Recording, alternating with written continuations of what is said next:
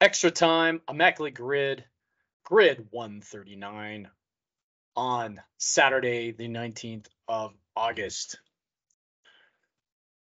Today we've got a lot of achievements, so I like that.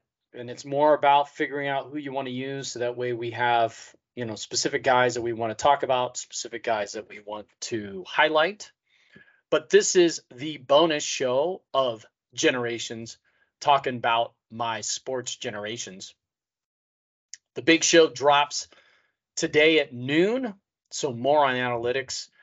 Hear Steve get apoplectic about advanced metrics and him going on and on and on about intangibles. I love intangibles. You can't measure intangibles. And I think that's true to an extent, but more and more we're able to see different things. And I kind of give a lot of examples on what that looks like. So listen to that show today, drops at noon. And in the meantime, you've got several daily episodes, bonus episodes of Immaculate Grid. And you also have the 4.5-minute teaser of me trying to explain wins above replacement to Steve. And that's pretty darn funny. So let's jump into the grid. I've got a couple of gripes and I have a ton of stats for you today. So if we go from the columns left to right, we have the Arizona Diamondbacks. In the middle, we have the New York Yankees. And on the far right-hand side in the achievement column, we have 30-plus home runs and 30-plus stolen bases in a season. Now, if you recall, we actually do a pretty good deep dive on 30-30 seasons, and we talk about Howard Johnson. We kind of highlight him. He's got the third most 30-30 seasons with 3. But you can go and find that in the previous Immaculate Grids. If you look in the descriptions of those shows, you're going to see the players that we highlight. So look for Howard Johnson. And then, of course, you can see that day's grid in the description as well. We've got a graphic of that day's grid. But we kind of go through pretty deep those 30-30 seasons and how many each of the top guys have. So that's a pretty good episode, I think. So check that out if you want to hear more. But we have 30-30 in a season here. Then for the rows, top to bottom, we have All-Star. We have in the middle 300-plus average, and we have Gold Glove. So we're going to talk about my gripes when we get to the respective columns and rows. But let's go ahead and just jump right in. We're going to go left to right, top to bottom, because there's a lot of stuff just baked in here. And again, I like, those achievements, doing the achievements one. It's more about a puzzle. It's less about trying to remember the players and more about the puzzle of trying to get the guys that I like and the guys that I remember, so that way I can get all of the boxes covered. So in that top left-hand box, we've got All-Star and Arizona Diamondbacks. I went Brandon Webb. And to be fair, today I was trying to go scarcity. I was trying to pick players that I wanted to talk about. And I also picked a player that I wanted to make a very specific point about. So going scarcity here, All-Star, I went Brandon Webb. A lot of people forget about him. Brandon Webb won a Cy Young, won 22 games. But his career was relatively short, and the guy ended up having arm troubles, and he tried to come back and he just couldn't make it. I didn't particularly like him because he dominated the Giants, but went Brandon Webb here, 4%, that top left hand square. Then in the middle, couldn't help myself, New York Yankees All-Star, had to go Ricky, 0.4%. Listen to that show from this week. I go through that 81 season it's the relievers episode where Raleigh Fingers wins MVP and Cy Young that year with Milwaukee. Of course, this is when Milwaukee's in the American League. Ricky's now at this point, he's a Yankee. And listen to that show and how I kind of go through it. Ricky should have won MVP that year. It's crazy. It's crazy how he didn't. I don't know. But listen to that show. It talks about relievers, Raleigh Fingers, but we go through in depth at 81. That's a strike shortened season. So we talk about Ricky quite a bit. Then in the top right hand, we have 30 home runs and 30 plus stolen bases in a season and all-star. So more on that on 30-30 here in just a moment. But there's 41 different guys that qualified that did 30-30 and were an all-star member. So the new rules, I believe these are new because the rules aren't dated. And of course, Baseball Reference took over Immaculate Grid, so things changed slightly. But the new rules, and when you go and click on the box, you can put show summary, and then you can see the number of players that qualified for that particular box, and you can click on that, and it'll give you the list. And in that, there's a small blog that talks about how 30-30 in a season, but they don't have to have an all-star season the same season. But the way that I've been playing is I'm playing in this basically hard mode. So for those that are fans of Wordle, I play Wordle every single day. You can play in hard mode. I play hard mode.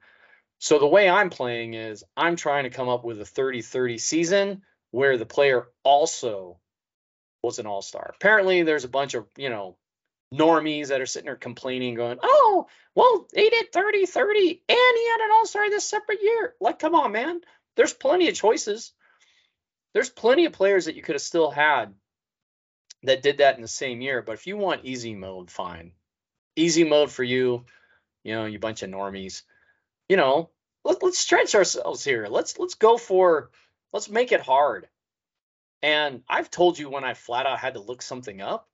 I've told you, if I fudged a little bit, you're going to see the grids filled out every single day. And I tell you, if I don't quite make it, if I had to go and look it up because I don't remember.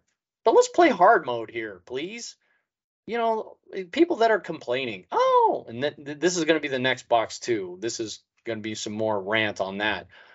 But, 30-30 and all-star, you can come up with somebody that did it in the same season. But now the rules allow you a player that, was an all-star and had a 30-30 season. Didn't necessarily have to be the same. We went Bobby Bonds with 3% because we're always repping Giants. Always. So let's drop down to the next box. So this is the left-hand middle box. This is Arizona Diamondbacks and 300-plus season. I picked the person that I picked on purpose to prove a point. I went Craig Counsell, and he batted .316 in 2000. And I knew that he had batted .300, and I knew that he didn't qualify for the batting title. And I couldn't remember exactly what he batted, but I remember because, he's faced the Giants all the time. And, he hit the Giants pretty well. But that's the new rule. The new rule means you can pick anybody that had an average that was 300. They use the extreme example in their rules that says, hey, you can have just 3 at bats and have 1 hit for the whole year, and that counts as a 300 season. I think that's weak sauce. So, I think it should go back to the other way. Guys that had 300 plus and qualified, qualifying season. I don't like that. I'm not a fan of it. Again, let's play hard mode here, but I'll continue to play hard mode. I just put this box here just to make a point. Craig Counsell comes in here at 2%. So that means people are picking him. And they're picking him because, they can't come up with something better. And I don't know. I'm not a fan. But we're going to continue to play hard mode. But for this particular one, we went Counsell just to make a point. So now we got the middle square. We have 300-plus season. And we have New York Yankees. And we went Reggie here at 0.6. Now, there's plenty of choices here. But we went Reggie specifically for a very specific reason. And it's because he only hit 300 once. And we talked about this on a show several shows ago. Again, reminder, if you want to hear that show and what we talk about and the specifics that we get into regarding Reggie, just look for Reggie Jackson in the description, and you can find that particular episode and listen to that. We're diving deep into these guys. I think our descriptions weren't the best as far as, we give you the date, we give you the grid, you got the picture, but we're going to start adding better descriptions so some of the topics that we're actually talking about and diving deep on. But Reggie only hit 300 one time, 1980. He had 154 hits that year. He had 41 home runs. He had 111 RBI. He batted 300 with a 398 on-base percentage, a 597 slugging, and he had 307 total bases. So it was his second most total bases in a season. His career high was 1969 with 334. He had his second highest on-base average. Same year, 1969, he had a 410. He had his third most hits in a season. So he had 154. He would do 157 in 1971 and 158 in 1973. But he did that. He did the 154 in 1980 in 7 fewer games than 71 and 8 fewer games than 73. He would have his fifth most walks in a season at 83. So he walked 114 times in 69, 92 and 86, 86 and 74, and 85 and 82. So this season, outside of that 69 season, might be his second best season overall. And the next set of stats that I give you, I think is going to be very indicative of the player that Reggie was. And I still think he's a Hall of Famer, and obviously he is a Hall of Famer. But this statistic kind of tells you where his value came from, because it was a very specific value. And then outside of that, you know, he's okay. I mean, Reggie would be quite possibly, if he's not the highest paid player in baseball today, he's definitely top 5. And he was in that range, you know, in his heyday with the A's and the Yankees, and then becoming a free agent going to the Angels. But he has a very specific sabermetric friendly, you know, career. But man, the guy struck out a lot. So he has the most strikeouts in Major League Baseball history, 2,597. He did that in 11,418 plate appearances in 21 seasons. He had a 22.7 strikeout rate. Now, I looked at the top 25 career strikeouts for players all time. And there's only one player that's close, and he's also retired. We'll talk about him in just a second. But of the active players, even the guys that struck out a ton that are, you know, just recently retired, like Adam Dunn, they're not even close. I mean, they had seasons where they had more strikeouts than Reggie. But from a career perspective, nobody is close to Reggie. No one.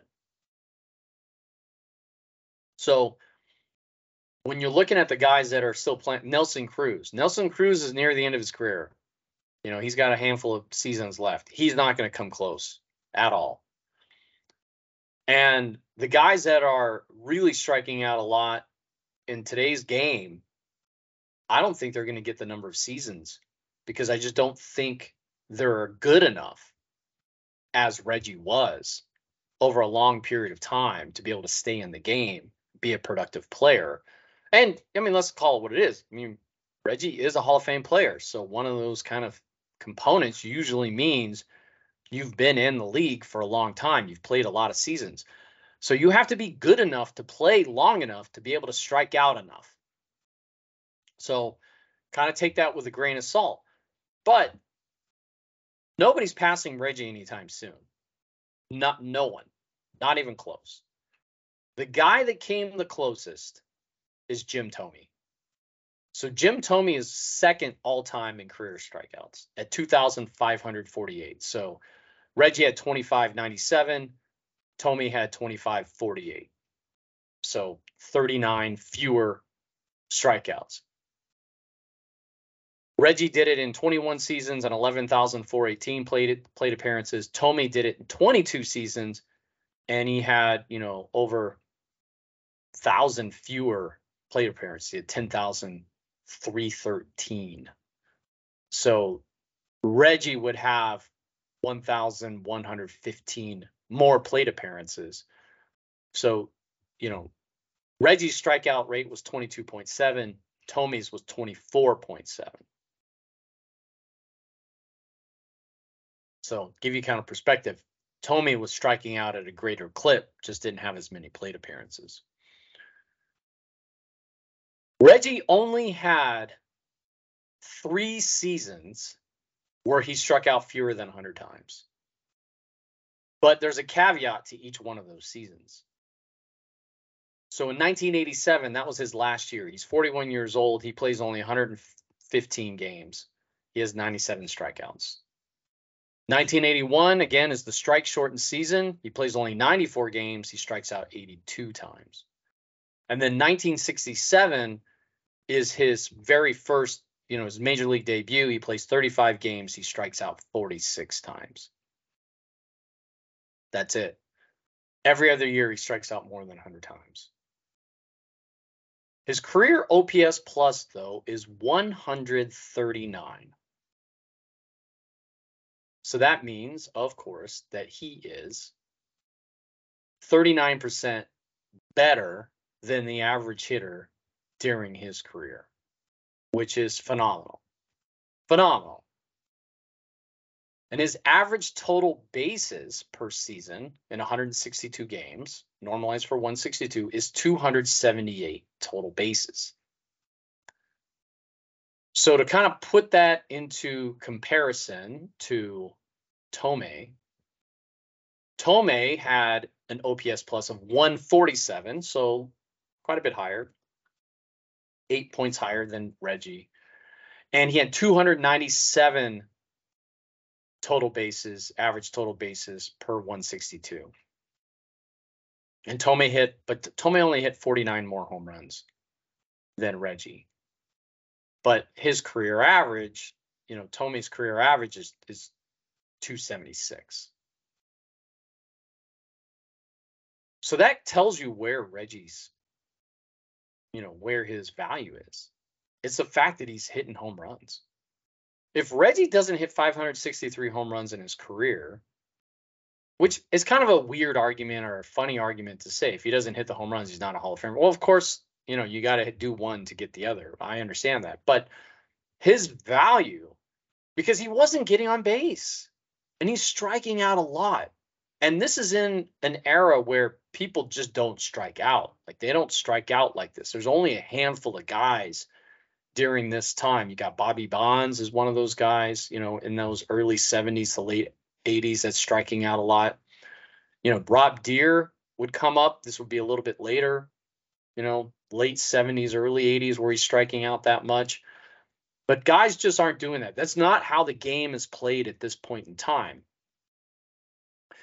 So the only way that you can provide value is if you're getting home runs. And he absolutely did. So if he's not hitting home runs, we've talked about those guys where, Chris Davis, if he's not hitting 50 home runs, his value isn't very good because he's just not getting on base enough. So you got to produce, the bases and the RBI and the runs by, hitting it over the wall. And if you can't do that consistently and you can't do it long enough, your career isn't going to last. And Reggie figured that out and how to do it for 21 seasons. So I'm saying this more as in awe of what Reggie did versus as a knock versus what Reggie did, if that makes sense. But that's where his value was. He's hitting home runs. And if he doesn't hit home runs, he's not in the league for 21 years. He's not a Hall of Famer, those kinds of things. So the ability to keep hitting home runs, he's making just enough contact. Go find the episode with Chris Davis, and we talk about it. Chris Davis just needed to make a little bit more contact. He had a season where he had like 28 home runs, and that season is basically garbage because he's just not getting on base. His average is really, really low. He's not walking enough.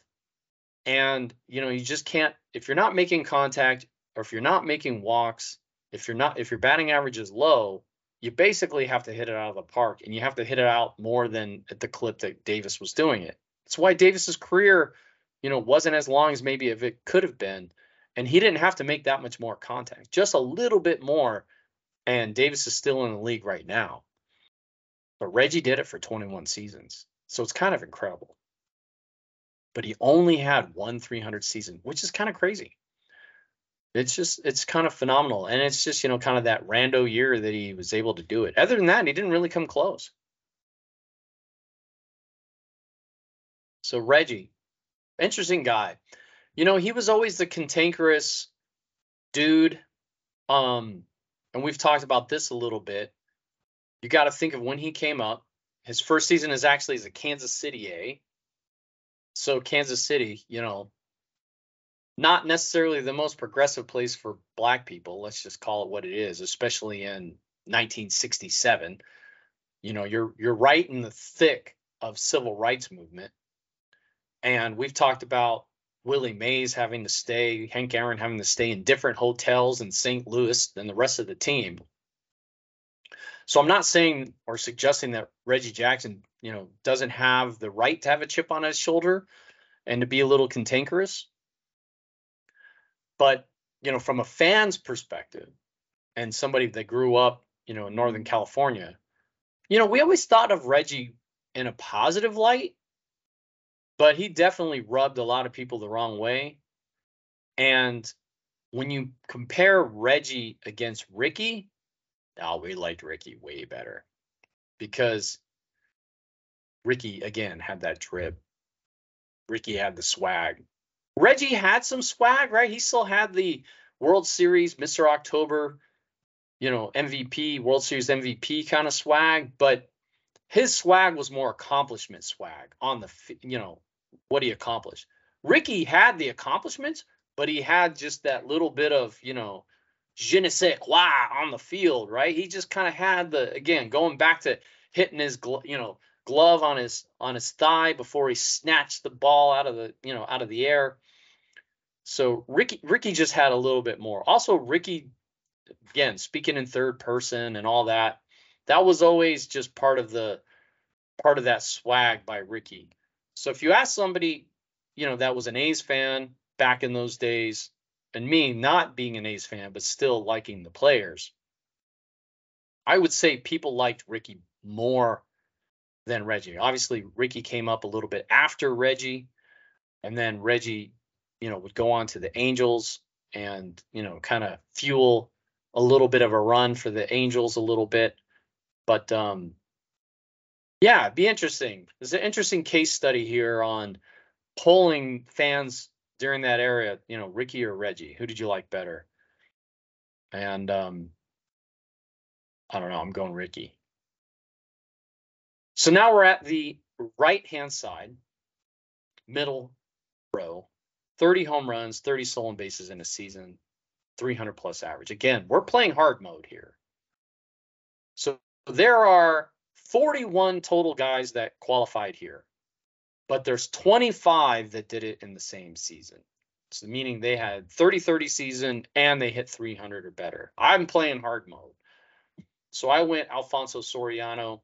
He batted 300 on the dot. And he did that 6%. Here we're going to get to he did in 2002, but we'll get that in just a moment. But there's only 25 guys that did it in the same season. Here's that list. We're gonna break it down, each one of them for you. So Hank Aaron, 1963. Aaron hits 44 home runs, 31 stolen bases, bats .319. I mean, Hank Aaron, that dude's a badass. Those guys in that era, Aaron, Willie Mays, Jackie, all of those guys in that late 40s into the 50s, into the early 60s, just before the civil rights. Like, these are the guys that were playing, and we haven't had the civil rights movement yet. So think of the stuff these guys are going through. And when Hank Aaron ends up breaking Ruth's career home run record, it's kind of interesting. I mean, there were a lot of people that were excited, but there were probably as many people that were not very happy. And it's kind of funny because the people that weren't happy, most of them probably never even saw Ruth even play.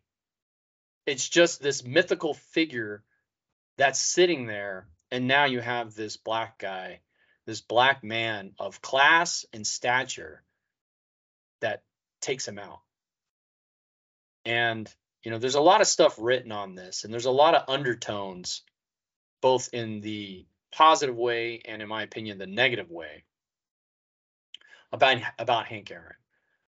But to me, sport is the example of where things become normalized. And what I mean by this is not racism being normalized where it's okay, but the normalization of talent on the field.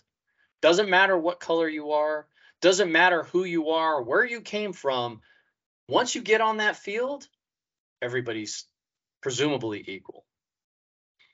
And of course, there's rules and all kinds of things, how things get, played out on the field that sometimes can show some disadvantages. But in theory, sport is about as purest as it gets, where doesn't matter who you are, where you're from, how much money or what your family name is on the field. In theory, that's the ultimate egalitarian place where there's equity for everyone. And Hank Aaron is, if it's not him, it's Mays. And if it's not Mays, it's him. But the epitome of that. So when we fast forward 100 years from now, and people are looking at stats and people are looking at trying to figure out the greatness of players, and they just see this, Henry Aaron character, and they don't see a picture of him, you're not going to know whether he was white or black. You're not going to have any idea what he looked like. None whatsoever. And then when you dig into it and you figure it out and you find out and you go, wow, man, how did that guy accomplish that? Especially during the time and age that it was. Look at Bill Russell, during similar time frame with the Celtics. And when you're playing well as a man of color and you're in a city that you're bringing them joy, you're bringing them championships, I mean, that's about as powerful as it can be. And you can possibly argue that sport is one of the things that kind of helped break,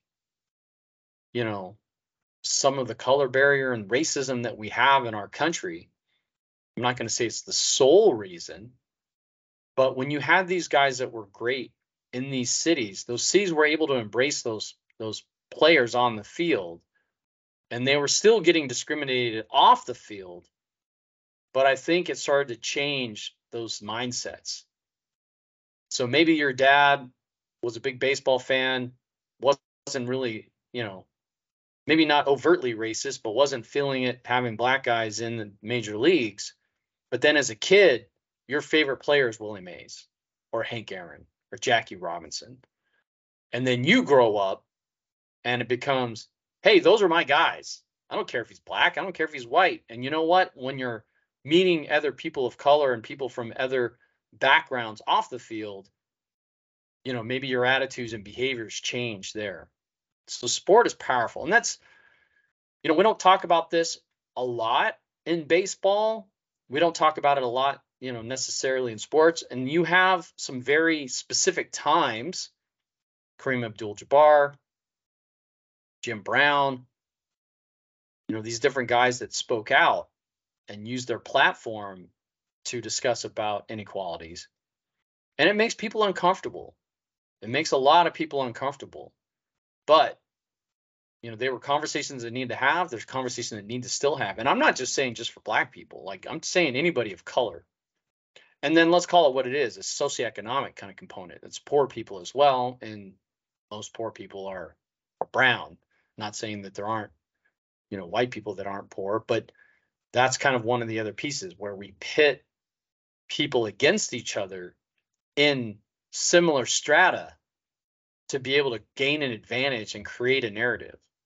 So it's easy to make poor people pissed at poor black people and poor brown people, because now it's like, hey, they're the problem. They're the ones that are taking your job and holding you down. And that's that's not specific to the United States. I mean, that's something that's been happening for decades and decades and centuries. So sport, I think, is that opportunity where we can create as much equity as we possibly can. And I'm not suggesting that it's perfect. And I'm not suggesting that there's not a lot of room to grow. But that's one of the areas that, that I think is an opportunity. Hank Aaron, 1963. 44 home runs, 31 stolen bases, 319 average. Guy was just, if he's not the best of the best, a lot of people will say Willie Mays was the best player ever. But I mean, all in, best of the best, might be Hank Aaron. So 24 more guys. Let's get into that. Bobby Abreu did it in 2004 with the Phillies, 30 home runs, 40 stolen bases, 301 average. Bagwell did it. People forget Jeff Bagwell was running bases. Boston Red Sox fans, I think, are still mad about, Bagwell going, just being kind of tossed in a trade, going to Houston. Bagwell hit 42 home runs, 30 stolen bases, batted .304 and 99. Mookie Betts, you look at Mookie Betts' seasons in Boston, man, they're pretty crazy. 2018, he had 32 home runs, 30 stolen bases, batted .346. And oh, by the way, top it all off, had a Gold Glove. So that's going to come up here in just a little bit. Dante Bichette, 1996, 31 and 31, batted .313. Those are those crazy. We're going to talk about Ellis. We're going to talk about Ellis. We've been talking about Ellis in his 96 season. We're going to talk about that here real soon. Barry did it 3 times. He did it the most. So in 90, he went 33 and 52 stolen bases, batted .301. Oh, by the way, threw in a Gold Glove. 92, 34 home runs, 39 stolen bases, batted .311, tossed in another Gold Glove. 96, that's his 40-40 season, went 42 and 40, batted .308. Hey, let's throw in another Gold Glove. So at this point, Barry's done this 3 times. It's not the year that he starts using that I allege. So you can go listen to that episode of, I think he started in the 98 off season after everybody went crazy. And then he's like, all right, I'm going after these guys. And so he ends up having an elbow injury. And I go through that and talk about, the anecdotal evidence of when I think it started.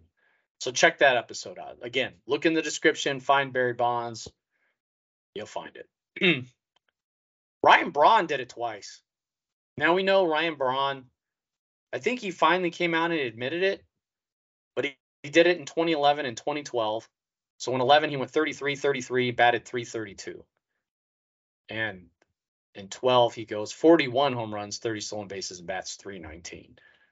Braun had some seasons, a little enhanced, but Braun had some seasons. Here we are. One of our favorite seasons. I don't know why this is one of my favorite seasons. And maybe it's because in 96, this is just how wacky things started to get. And at the time, we didn't know. It wasn't even really suspected. At this point in 1996, before that season starts, we know about Canseco at this point. And there's a lot of innuendo floating around. But we're not talking really about steroids as a global discussion within baseball at this point. Not yet. So in 96, Burks goes MVP 3, and he has third in WAR with 7.9. Caminiti goes MVP 1. So this is the year San Diego goes to the World Series, loses to the Yankees. Caminiti is MVP 1. He's WAR 4 with 7.6. Piazza now goes MVP 2, but he finishes 12th in WAR. Barry, this is his 40-40 season. Barry is WAR 1. He finishes MVP 5, and he has a WAR of 9.7. So he's way ahead of everybody else. No one else is even close. Now, this is a weird season Bernard Gilkey finishes WAR 2, and go find this episode as well. We go into this a little bit more detail. Bernard Gilkey finishes second in WAR. He's MVP 14. He has a WAR of 8.1. So, I mean, he's not even in the neighborhood of Bonds. But Gilkey has that sabermetric dream WAR season because he's just really good at a lot of stuff. And if you watch the How You Explain WAR, how it's, wins above replacement, how it's calculated, you can see how Gilkey just hits the right combination of stuff to where, his numbers come out very positively. But in that season, nobody would say, hey, you're the second highest WAR, you should be top 5 MVP. I mean, no one would look at that season for him specifically as compared to these other guys. But here's Burks' 96 season. We've been talking about it so much, and we just haven't done the deep dive on it yet, but here it is. He leads the league in runs with 142. I mean, 142 runs. I mean, that doesn't happen that often, and you got to be on base. And not only do you have to be on base, you need dudes behind you that are knocking you in. And that 96 Colorado team was doing just that. Larry Walker, Big Cat, Dante Bichette, Burks, Vinny Castilla. They just couldn't pitch. He's second in the league with 211 hits. He's second in doubles with 45. He's third in triples with 8. And he's tied for third in home runs with 40. He's fourth in RBI with 128. And for giggles, he throws in 32 stolen bases, which is fourth among those receiving MVP votes. He bats .344. Now, he's first among MVP vote recipients, because this is one of those weird years. Already weird, but even more weird. Gwynn wins the batting title at .353, but he wins the batting title because there's a quirk in the batting title requirements. So you need to have 3.1 plate appearances for every game played. So that comes out to about 502, or it comes out to 502 plate appearances. Gwynn only has 498. But here's the quirk in the system. If you normalize their plate appearances to that 502, so basically you give Gwynn a theoretical 4 more plate appearances. And then just assume that they don't have any more hits, that you just add those plate appearances. If their average is still higher than the next eligible person, they win the batting title, and they win the batting title at that recalculated number. So that happened in 96. Gwynn did that. And this hasn't happened that many times in Major League history. So Gwynn actually wins the batting title. Ellis Burks has the highest batting average of all of those receiving MVP votes. And I'm presuming that Gwynn didn't, because his season, he didn't get to 500 plate appearances, and so that's why he didn't receive any MVP votes, I guess. San Diego finishes first that year in the West, of course, because they go to the World Series. They were 91 and 71. But here's the rest of Burks' line. He has a 408 on-base percentage. He leads the league in slugging at .639, and he leads the league with total bases with 392. That season is just crazy. It is crazy. Now, at this point, Piazza's on the Dodgers. The Dodgers finished 1 game back of San Diego. Why or how Piazza finishes MVP 2 with a WAR at WAR 12? I'm not sure. Maybe it's because, just the Dodgers were, they're LA, they're a big market. They finished second in the West. Colorado finishes 8 games back.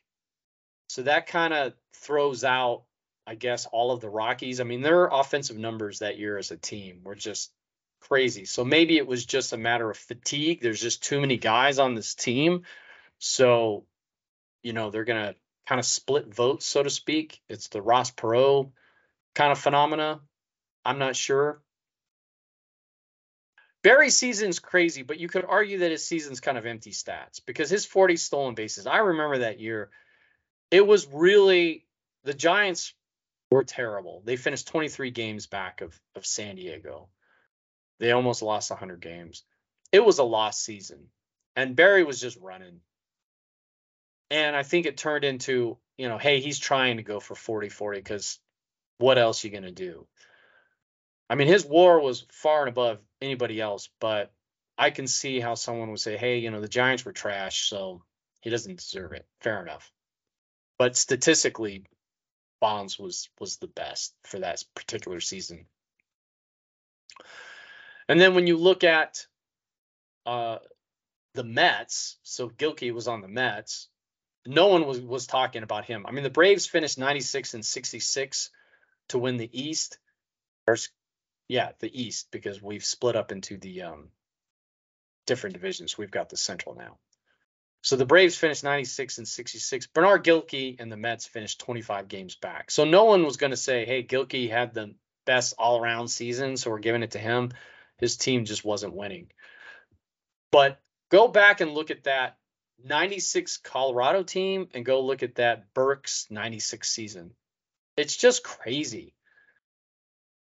And even compared to Barry's season is great, but just the fact that Burks was just leading in so many categories, and those guys just put up some runs. If they could just pitch, and I'm no fan of the Rockies, they're in the West, but I don't hate them like I hate the Dodgers and, I hate the Astros. I hated the Reds. Those guys used to be in the West.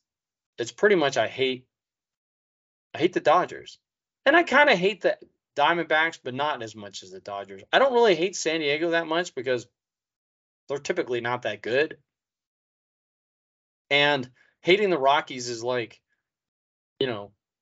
hitting on somebody that isn't less advantaged than you are. It's kind of foolish. It's just bad form. So, that's how I view it.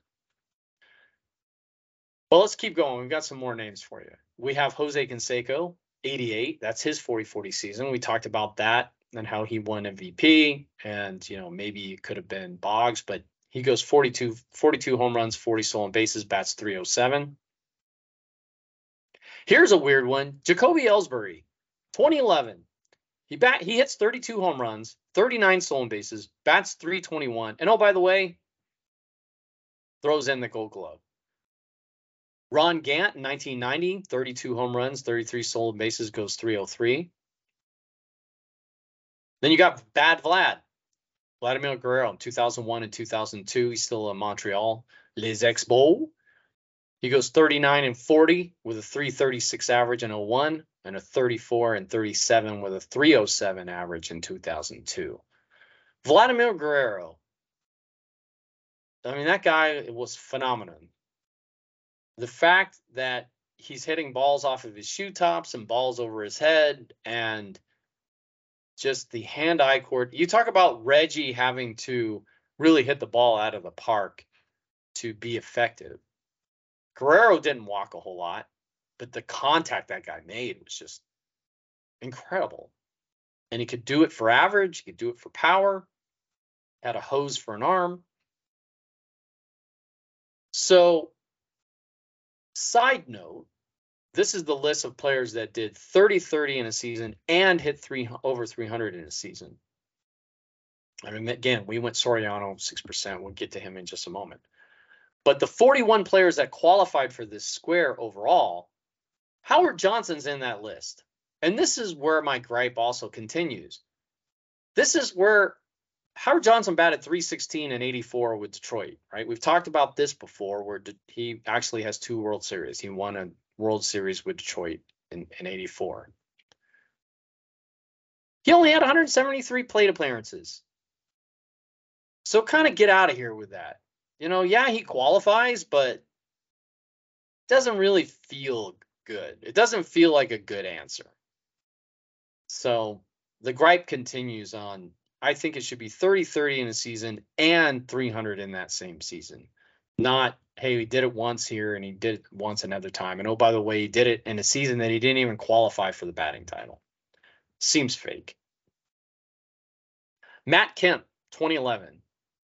He almost goes 40-40. He goes 39 home runs, 40 stolen bases, bats 324, and oh, by the way, Gold Glove. This is before Matt Kemp got overweight. Matt Kemp was amazing. And then he had these weird seasons. He'd come back, he's out of shape, and then he'd try to play back into shape. And I don't know. Matt Kemp, I think, was a lot better. I can't remember. He was dating some, he ended up dating some, superstar person. But, those are the types of players that me as a fan, and again, I don't think it's fair. You can do whatever you want as a professional player. But us as fans, we kind of put expectations. We foist our expectations on these players and go, man, if I was Matt Kemp, I wouldn't be out of shape coming into the year, having to redo everything. And then I'm fat for a few years. And then I turn around and, get fit again. And then I have another good year. I think as fans, we think in our minds, if we were in that situation, we would do things differently. We're always kind of holding our sports figures to task when it's not necessarily fair to do so. And I actually met Matt Kemp in a rando coffee shop in Atlanta once, and I'm thinking, dude, homeboy's chunky. And this is at the point he's playing for the Braves, and I'm just sitting there thinking, man, I remember seeing this guy on Dodger uniform when he was fit. And he's also that player that started getting all these nagging injuries. So then you wonder, is it because he's not as fit as he could be as a professional athlete? So it's just kind of funny, and as fans, and this is something that we talk about on the main show, how we consume the game, how we watch the game, how we consume the game, and how we as fans kind of have these irrational expectations of the people that play on the teams that we root for. Matt Kemp's one of those, and he threw in a Gold Glove that year.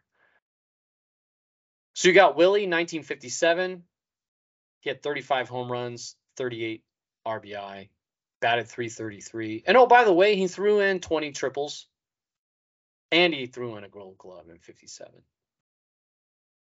Now, Willie Mays, again, go back through this. You look at Willie and you look at Barry and you look at Hank Aaron, and you compare and contrast their seasons.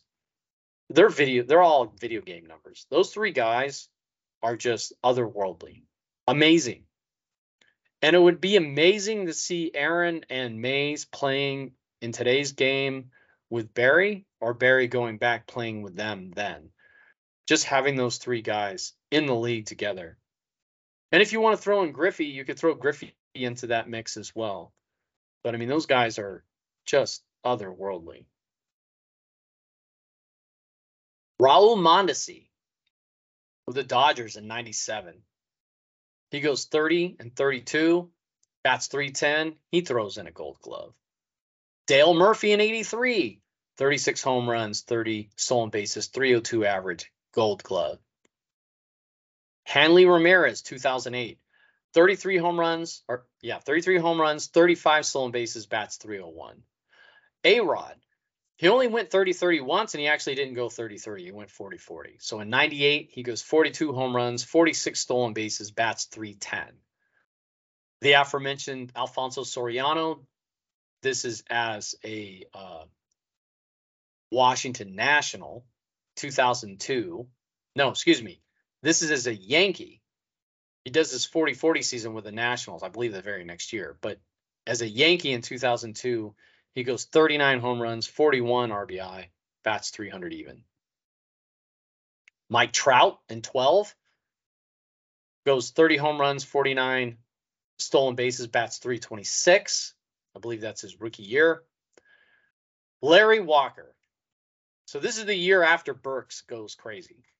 Walker, 97, 49 home runs, 33 stolen bases, bats .366. And a Gold Glove. Ken Williams. Now, in the game today, they put the wrong link, and they put Ken Williams with the White Sox that wasn't in the league very long. This is a Ken Williams that played in the 1920s with the St. Louis Browns. And he had a season where he had 39 home runs, 37 stolen bases, and batted .332. David Wright with the Mets in 2007, he had 30 and 34, batted .325 with a Gold Glove. Yelich in 2019 had 44 home runs and 30 stolen bases and batted .329. And that's your list. 25 guys did it. 30 home runs, 30 stolen bases, batted .300 better. The highest home run for those folks is Walker with 49 and 97. The highest stolen bases was Barry Bonds with 52 and 90, and the highest average was Walker with 366 and 97.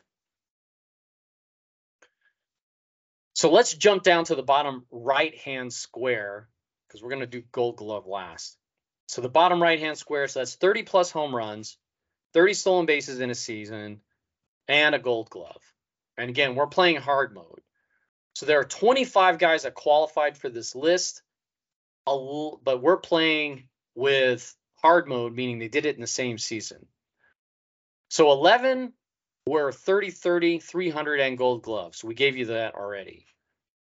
16 total went 30-30 and a Gold Glove. So there's 5 more guys that went 30-30 and won a Gold Glove in the same season. We went Barry here, 27%. We're always repping Giants. But Bobby Bonds in 73 went 39 home runs, 43 stolen base, Gold Glove. Eric Davis, 87, that's a crazy season. 37 home runs, 50 stolen bases, Gold Glove. Barry Larkin, 96, 33 home runs, 36 stolen bases, Gold Glove. Jimmy Rollins in 07, 30 and 41, of course, Gold Glove. And Grady Sizemore with the Clevelands, 2008, 33 and 38, and a Gold Glove. So you had 25 that qualified for the list that you could have used, but only 16 actually did it all in the same season. And 11 of those 16 also batted .300. We're playing hard mode here, people. Force yourself to play hard mode. And when you don't play hard mode, and if you get it, at least admit to it. You know, don't try to be going, oh, I went super sneaky. I went scarcity. I got this guy. And it's like, dude, that guy didn't even qualify. Or you kind of, you know, yeah, you answered it, but it wasn't really the same season. Play hard. All right, let's finish this off. Arizona Diamondbacks, this is the bottom left-hand square, Arizona Diamondbacks and Gold Glove. We couldn't help ourselves. We went Steve Finley, right? We keep talking about Steve Finley. It seems like Steve Finley comes up every time. It used to be Bobby Bonilla and Dave Winfield that seemed like every answer. Now it's Steve Finley. But the game says there's 10 eligible players.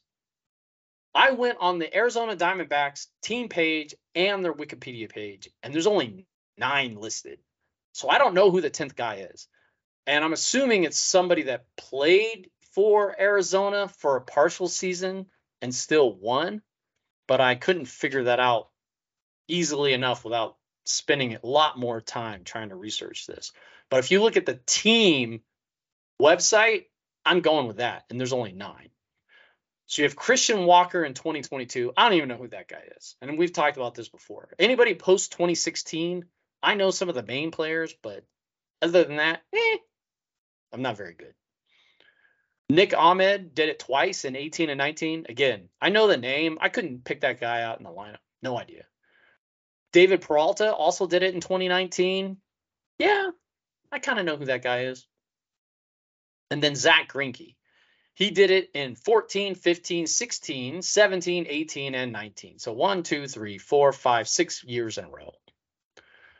Paul Goldschmidt, so of course I know that guy. He's done it 4 times, 13, 15, 17, and 21. He's now a Cardinal. AJ Pollock did it in 2015. He's on the injured list with the Giants right now. Woohoo!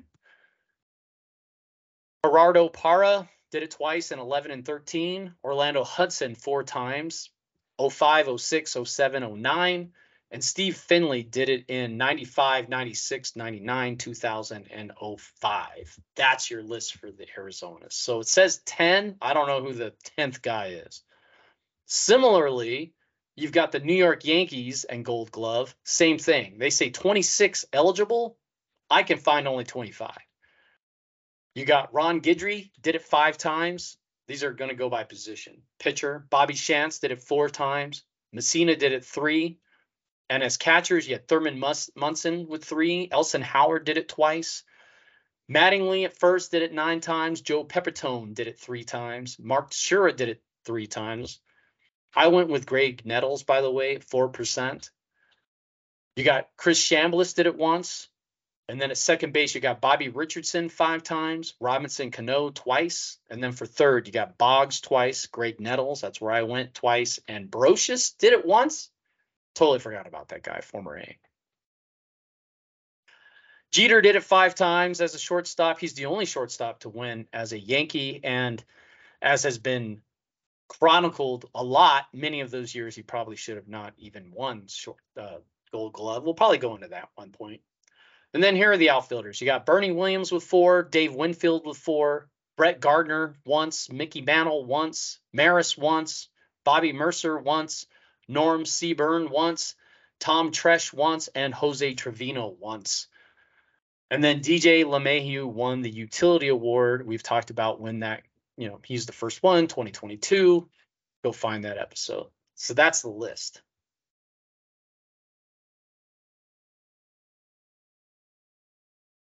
So go back. We talk about a lot of these things. We dig into them every single episode. If you find these things interesting, if you like particular players, if you like particular topics, go search those descriptions. You can find those episodes. But this is Extra Time. It's Immaculate Grid. This is Grid 139. It is Saturday, the 19th of August. This show drops tonight at 9 p.m. Listen to the main show, Generations, talking about my sports generations. That drops at noon today. We'll be back here tomorrow. Love Immaculate Grid. Play Immaculate Grid. Interact with the show. We appreciate it. It's Jonathan. Have a good one.